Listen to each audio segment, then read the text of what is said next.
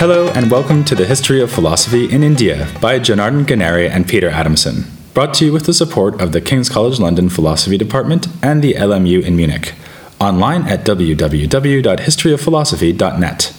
Today's episode will be an interview about Mimamsa with Elisa Freschi, who is a researcher at the Austrian Academy of Sciences in Vienna and lecturer at the University of Vienna. Hi, Elisa. Thanks for coming on. Thanks for having me. We're going to be focusing on philosophical ideas in Mimamsa, which is a school that's associated with the exegesis of the sacred Vedic literature. Can you just remind the listener who these guys are and what the distinctive characteristics are of the Mimamsa tradition? Well, as you already said, the main characteristic is they originated out of a school of exegesis of the Veda. And as your listeners already know, I hope so at least, the Vedas are a collection of texts which contains a lot of different genres, ranging from the hymns of the Rig Veda Samhita till the Upanishads, about which we have heard a lot. But the parts the Mimamsa scholars are more interested in are the Brahmanas, which are the parts of the Veda which contain sacrificial injunctions. So basically they're not interested in the mythical parts, in the mystical religious parts. They're just interested in the parts which say things like, if you want rain, sacrifice with the Hareri sacrifice. That's actually the part of the Vedas we discussed least. Yes, or almost exactly. Not at all, in fact. And why is that philosophical in any sense? I mean, what's the philosophy that There's nothing philosophical in this part of the Veda. Well, of course, you can always find philosophy everywhere, just like you can find physics everywhere. But it's not philosophical in itself. What is philosophically relevant is the way Mimamsa thinkers approached it. So there is another school which just deals with the exegesis of these texts. It's called the Shrauta Sutra tradition, and they just want to make a ritual out of the ritual prescriptions they find. So they just want to understand how many spoons of butter you have to use, etc., and there's nothing philosophical about it. What is interesting about Mimamsa is that they try to think systematically about these prescriptions, and it's forced them to undertake issues such as how it is that the Veda is valid, how it is that the Veda yields valid cognition, and how sure we are about it, who are the people who are eligible to perform sacrifices. This led to investigations about the concept of subject, as we will see perhaps later. Nature of Vedic language, so that this led them to undertake investigations about language. Form of action as it is discussed in the Veda, etc., etc. And they're conscious of this? Do they present themselves as raising abstract issues that arise from the interpretation of these texts, or do they just sort of get on with it as if they were led to do it, even though what they really wanted to do was just be offering exegeses of the texts? Well, that's a big difference between Mimamsa and Shrauta Sutra in this sense. On a whole, the Shrauta Sutras are just systematizing Vedic texts in order to make sacrifices possible. So it's just a technical thing. In the case of Mimamsa describes himself as an itikartavyata of the Veda, a procedure of the Veda. So it's sort of, there's such a reflective element about it, about which Mimamsa thinkers were self-aware. And this level of self-awareness increases from Jaimini, Shabara until Kumarila. Okay, that actually leads on to the next thing I was going to ask you. The Mimamsa school, like most of the schools we're looking at in this period, is not a monolithic tradition. It subdivides and has a historical development. And I guess the full story of that would be quite complicated. But could you just give us a quick outline of how Mimamsa splits into different sub-traditions? Yeah, the oldest text we have, the oldest text which is extant, which doesn't mean that it is the oldest at all, but the oldest text which is extant and which is recognized as the fundamental text by all later authors, is called the Purva Mimamsa Sutra, and it is attributed to Jaimini. But within the Purva Mimamsa Sutra, several other authors are mentioned, along with Jaimini himself. So from time to time in the Purva Mimamsa Sutra, you'll find statements such as, "This thinks Jaimini," as well as Badarayana says, or Badari says, so that Jaimini seems just one of the many authorities mentioned within the sutras. And one of these other authorities who are mentioned is Badarayana, who's credited with the authorship of the Brahma Sutra. So you'll see that in one of the next episodes. this Purvamimamsa Sutra attributed to Jaimini has some consistency, so it's not just a collection of sutras, of aphorisms by previous authors with no inner logic. It has a strong consistency, as it has been shown by Francis Clooney, among others. You can make a big argument about the fact that there was a unitary project about it. Then, after Jaimini, the next level we have is Shabara, who wrote a bhashya on it, a commentary. A commentary, right? Yeah. But Shabara refers constantly to early commentators whose work is lost. So we don't know what happened between Jaimini and Shabara, but we know that there was a major development. Shabara has a lot more to say, which resembles what we expect to be philosophically relevant. Okay, so effectively we have an initial level, which is the sutra level, and that already looks like it's some kind of intelligent compilation of the ideas of lots of different people. And then we have a second layer, which is the bhashya or commentary level, which is, again, an intelligent bringing together of comments by a lot of people on the sutra. Is that right? Not just a lot of people. I mean, Shabara has a pet opponent he always refers to, the Vrittikara, the authors of the Vritti, but the Vritti is unfortunately lost, who was very much into epistemological issues, such as the nature of the instruments of knowledge, which ones are reliable, which not, and he constantly refers to him. So that's not really a mass of people who are interested for Shabara. This one is really It's a specific dialectical context. Yeah. Okay. Yeah. And then we have a later split into two schools of Mimamsa, and this comes after the layer of the bhashya. Is that right? Yes and no, because Kumarila and Prabhakara, who are the main, they're credited with the foundations of these two sub-schools of Mimamsa. The Bhatta Mimamsa is the one which has been founded by Kumarila Bhatta, and the Prabhakara school is the one which has been founded by Prabhakara Mishra. So at a certain point, it looks like both of them commented on the Shabara Bhashya, and both of them recognized the authority of both the Purvamimamsa Sutra and the Shabara Bhashya. But their interpretations of the Shabara Bhashya and at times also of the Jaimini Sutra is very different. So they're quite apart from each other, and from time to time you can guess that there was a tradition, a divergent tradition even before them.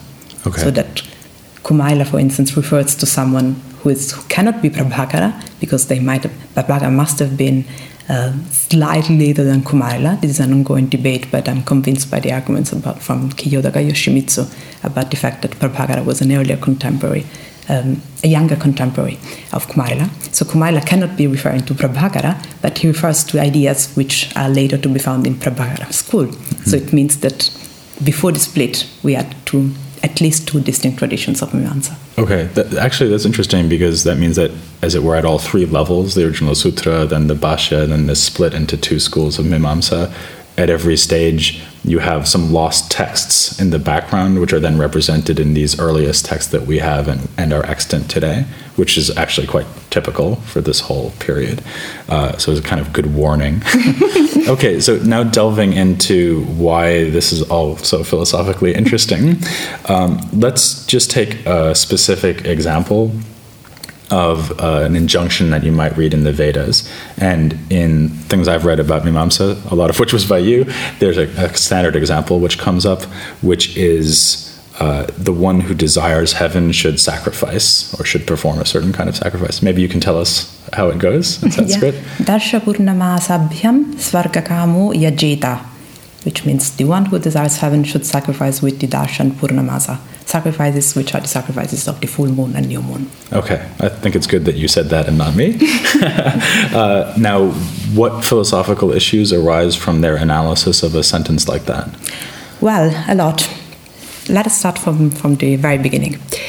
This sentence as such, this prescription as such, is not found in the Vedas. So it might be somewhere in a lost part of the Veda. What is more typical is that it is an abstraction made by Mimamsa authors, which is typical of their way of proceeding.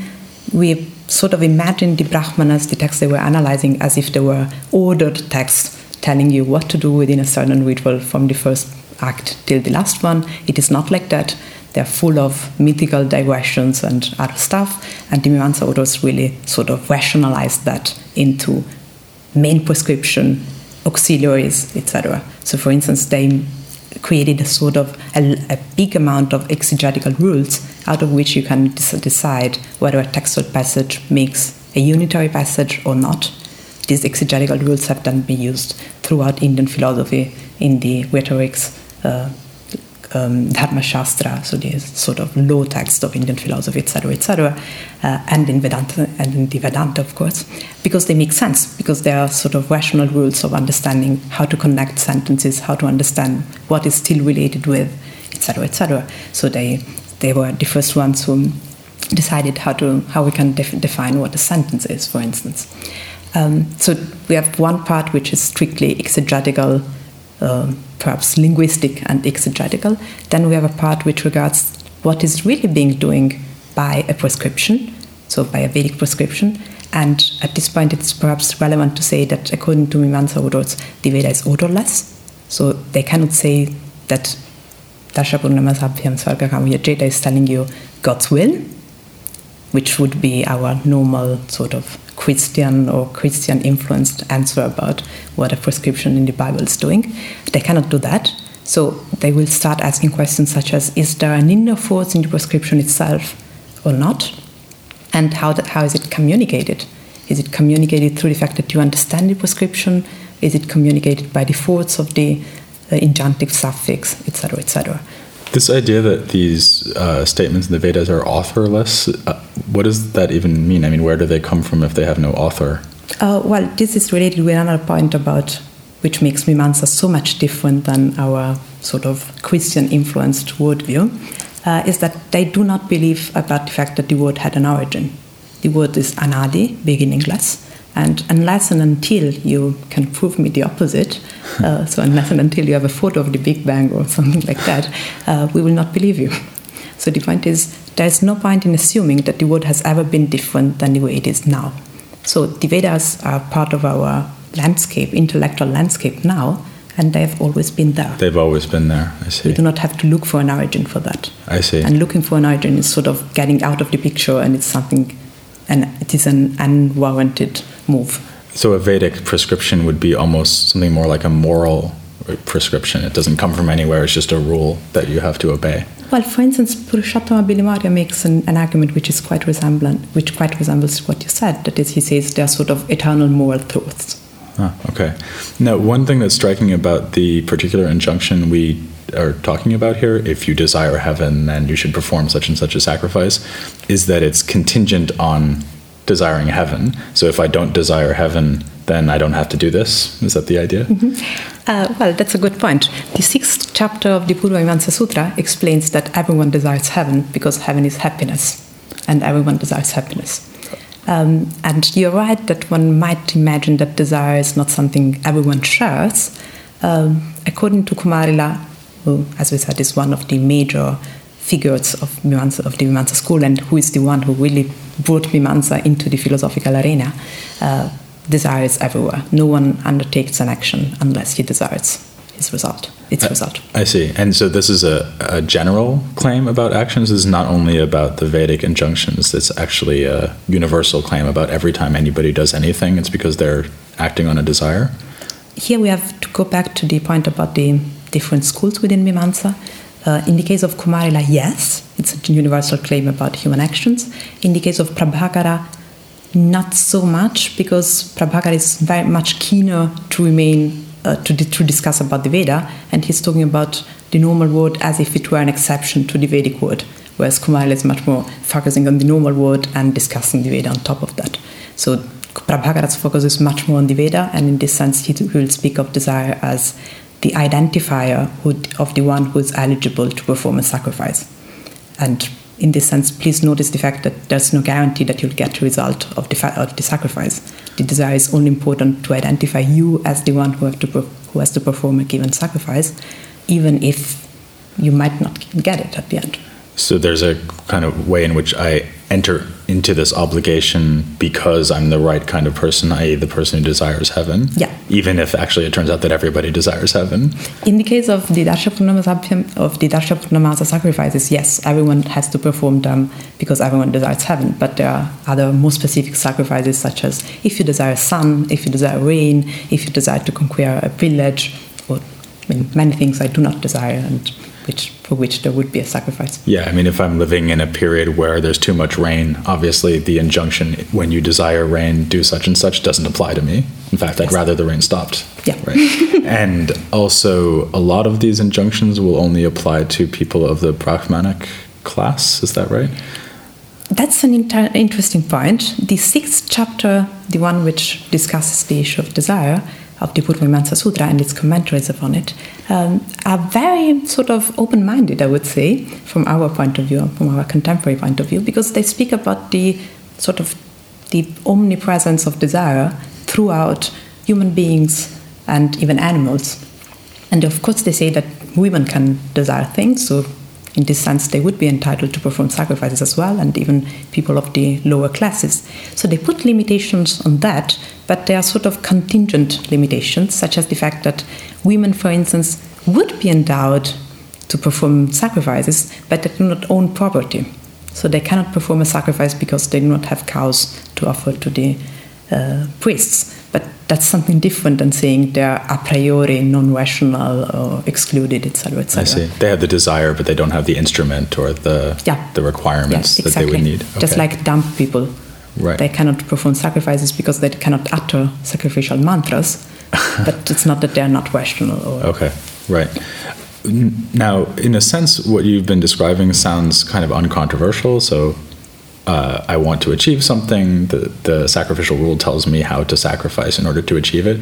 But of course, in the Indian context, this isn't uncontroversial at all, because there are other schools, the Buddhists leap to mind, who tell us that when we perform actions, if we perform actions, we shouldn't do so on the basis of desire.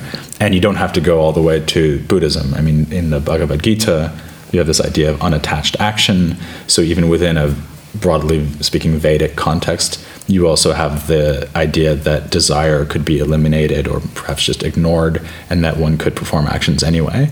Do they actually have good arguments for the centrality of desire in action?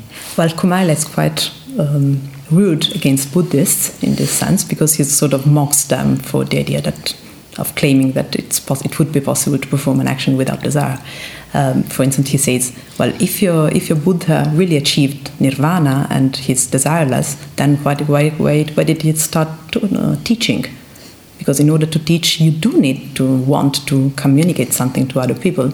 And unless you want to communicate, you do not even utter words. But once you have achieved nirvana, allegedly, you shouldn't have any desire at all. So either you have achieved nirvana and then you do not teach, or you are teaching, which means you haven't achieved nirvana and you're just a fake. And of course, there is an opponent within Kumaila's text who replies, well, the Buddha doesn't really utter words, but the words are just coming out of him naturally, without him meaning it.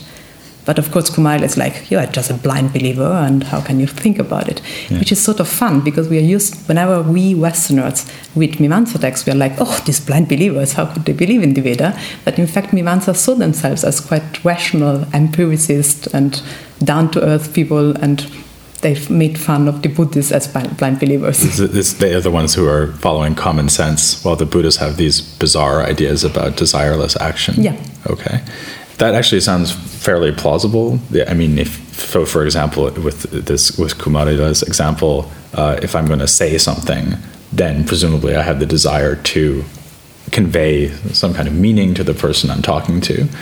But what about this idea of unattached action, so that I might do it because it's the right thing to do for me? So take the case from the Gita. Arjuna is supposed to engage in war, but he's supposed to do it in an unattached way. And what that means is that he fights without any particular attachment to the outcome of his fighting. And maybe he does it because he's dedicating his action to God. It does seem to me to be a reasonable position, that I could have reasons for acting while also being open to the possibility that the action won't achieve its obvious intended result or apparently intended result, for example, winning the war.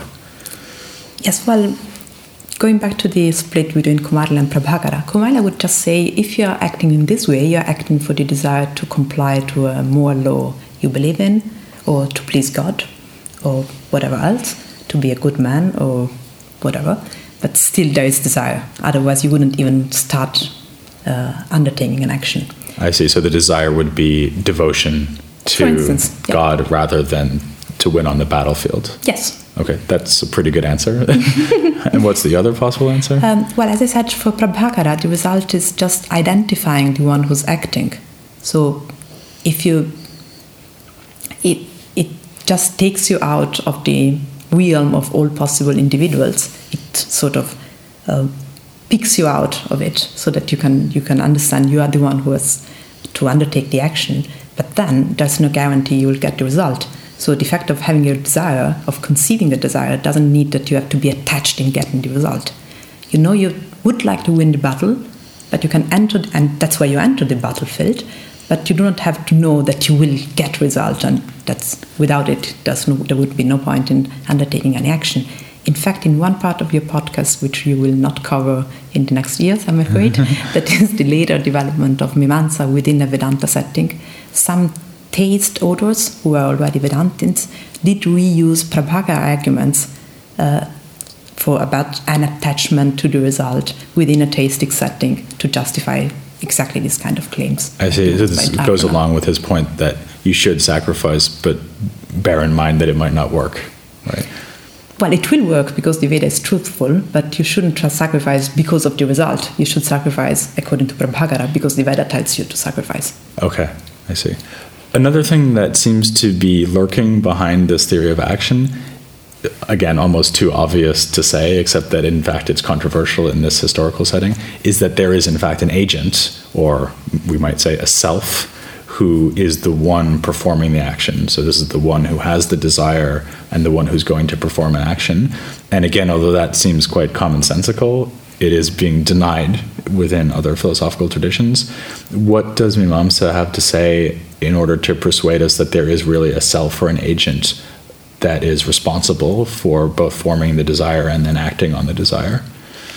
Yeah, as usual, the Mimamsa answer starts with commonsensical assumptions, such as the fact that without an agent you wouldn't be able to ensure that, for instance, the karma you have been accumulating accrues to you and not to someone else, and vice versa, that you do not get results of someone else's karma.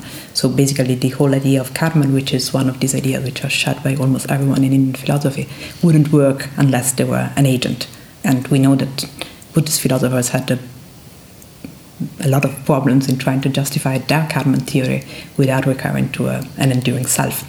The other opponent the Mimamsa authors had in mind are sort of Nayayika, Samkhya, and Vedanta kind of people who said there is a self, but it is changeless. And it is sort of out of the realm of actual actions, actual act of cognitions, etc., etc., so that it's not really helping us so much whenever it comes to everyday actions. And Kumaila argues against that, saying that this sort of changeless self doesn't really help us. It's very much akin to the Buddhist self, insofar as it is of no use for explaining the way the world works. And within the Atmavada portion, so the portion about the debate about the Atman, the self, in his Shlokavartika, which is one of his main philosophical works, he's even ready to admit that the self is denied nityatva, so eternality, permanence over time, if it means that it can change.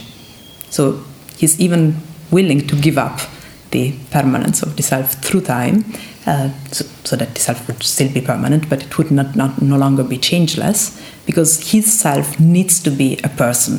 Mm-hmm. It needs to be a person who engages in actions, and this is not at all non-controversial, because most in philosophical school would speak either of no self, like the Buddhists, or of a self which is devoid of actions, like Nyaya, Sankhya, and Vedanta, all of which think that the self is aloof of action and it's not really concerned with actions which are undertaken by lower faculties, which are not essential to the self, they're just accidental to it.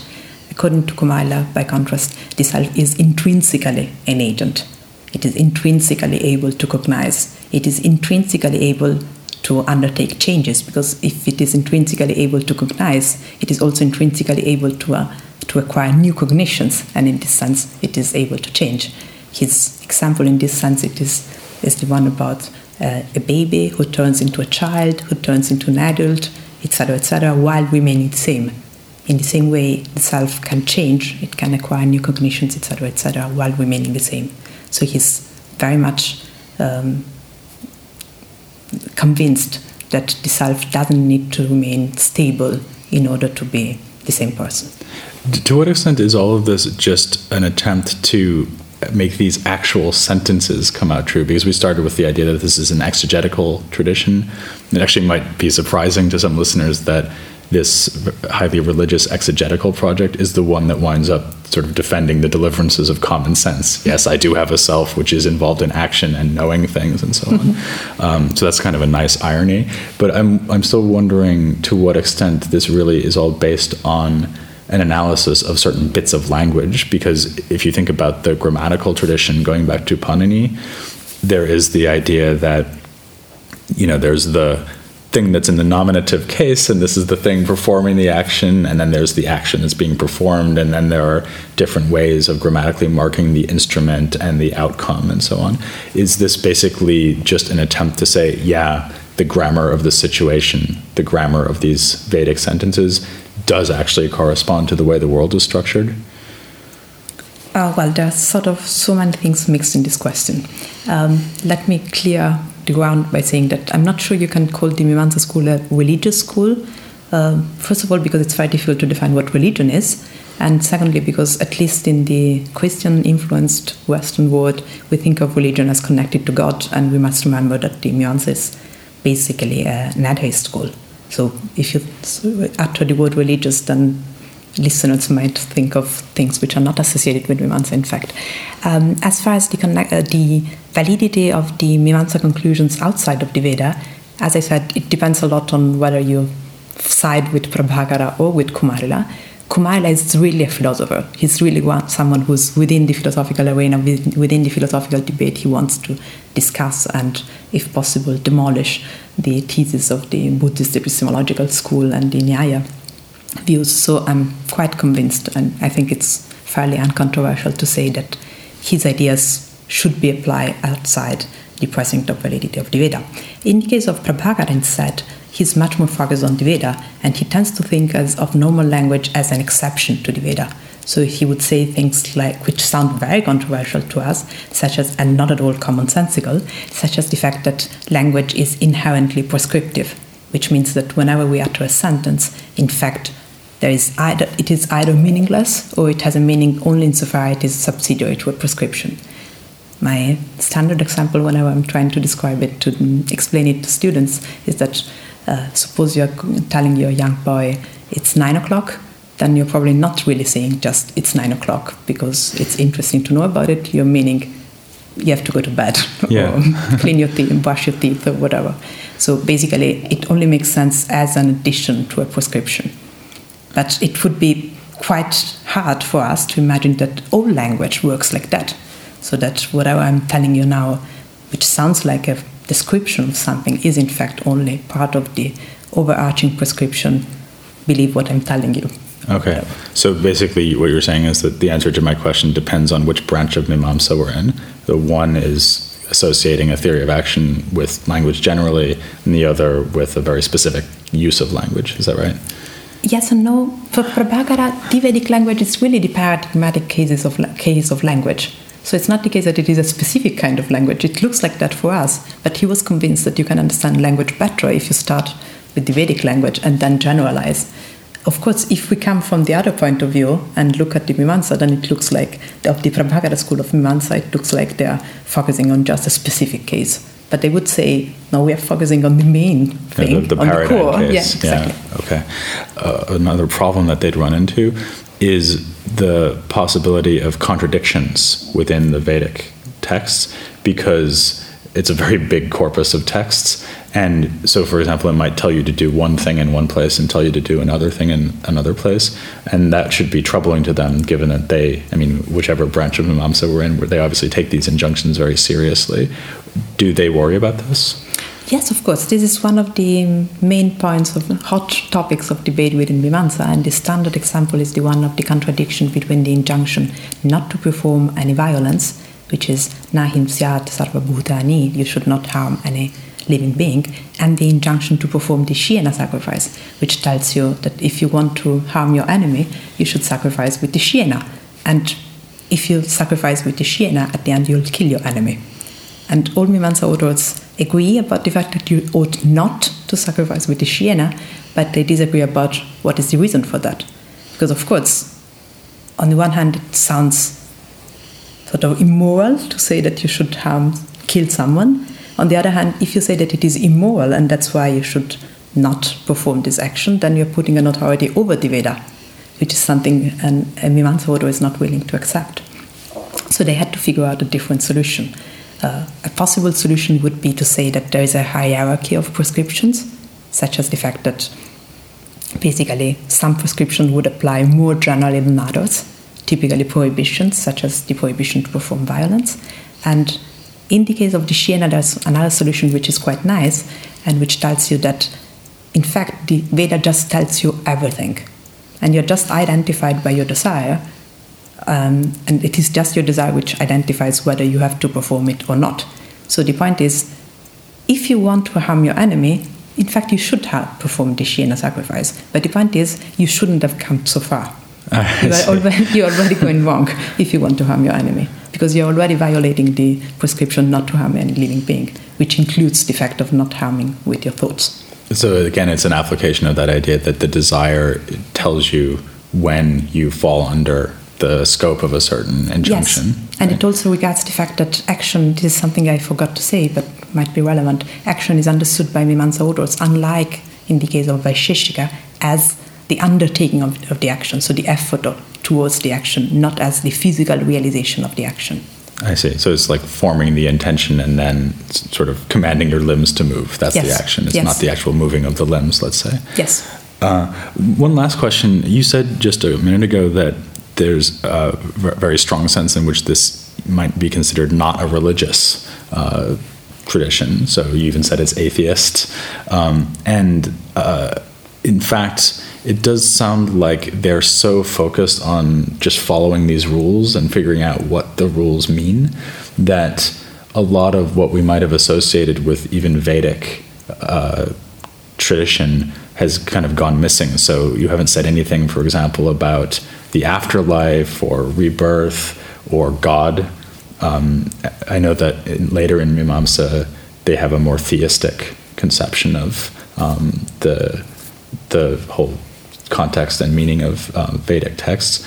But why is that all missing from Mimamsa, or is it not missing? Well, that's an interesting question, and several possible answers to it. One answer is the one which has been attempted by Asko Parpola in two essays which have been commented upon again and again in the history of the study of Indian philosophy. And Parpola claims that the Mimamsa Sutra and the Brahma Sutra, so the foundational text of the Vedanta school, were originally a single text. And in fact, this makes some sense because both texts refer again and again to the same authors, as I said at the beginning, Jaimini, Badari, Badarayana, etc.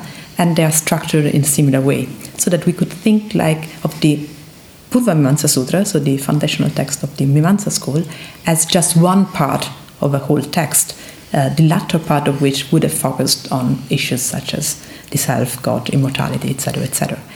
This claim is, however, although it sounds so nice and it sounds so explicative, might be wrong.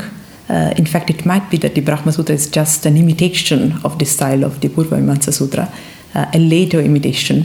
This is the thesis of Johannes Bronkhorst. So I cannot really subscribe to Asko Parpola's interpretation, although it sounds so nice. But either way, it sounds like the two things might be intended to complement each other. The Mimamsa analysis of the rules and Vedanta supplying the context about salvation and so on. This is surely what happened in history. So it's surely the case that after a certain point in history, Vedantic authors started to use Mimamsa as a preliminary part of their own school. This happened throughout these schools of Vedanta, but more clearly in theistic Vedanta.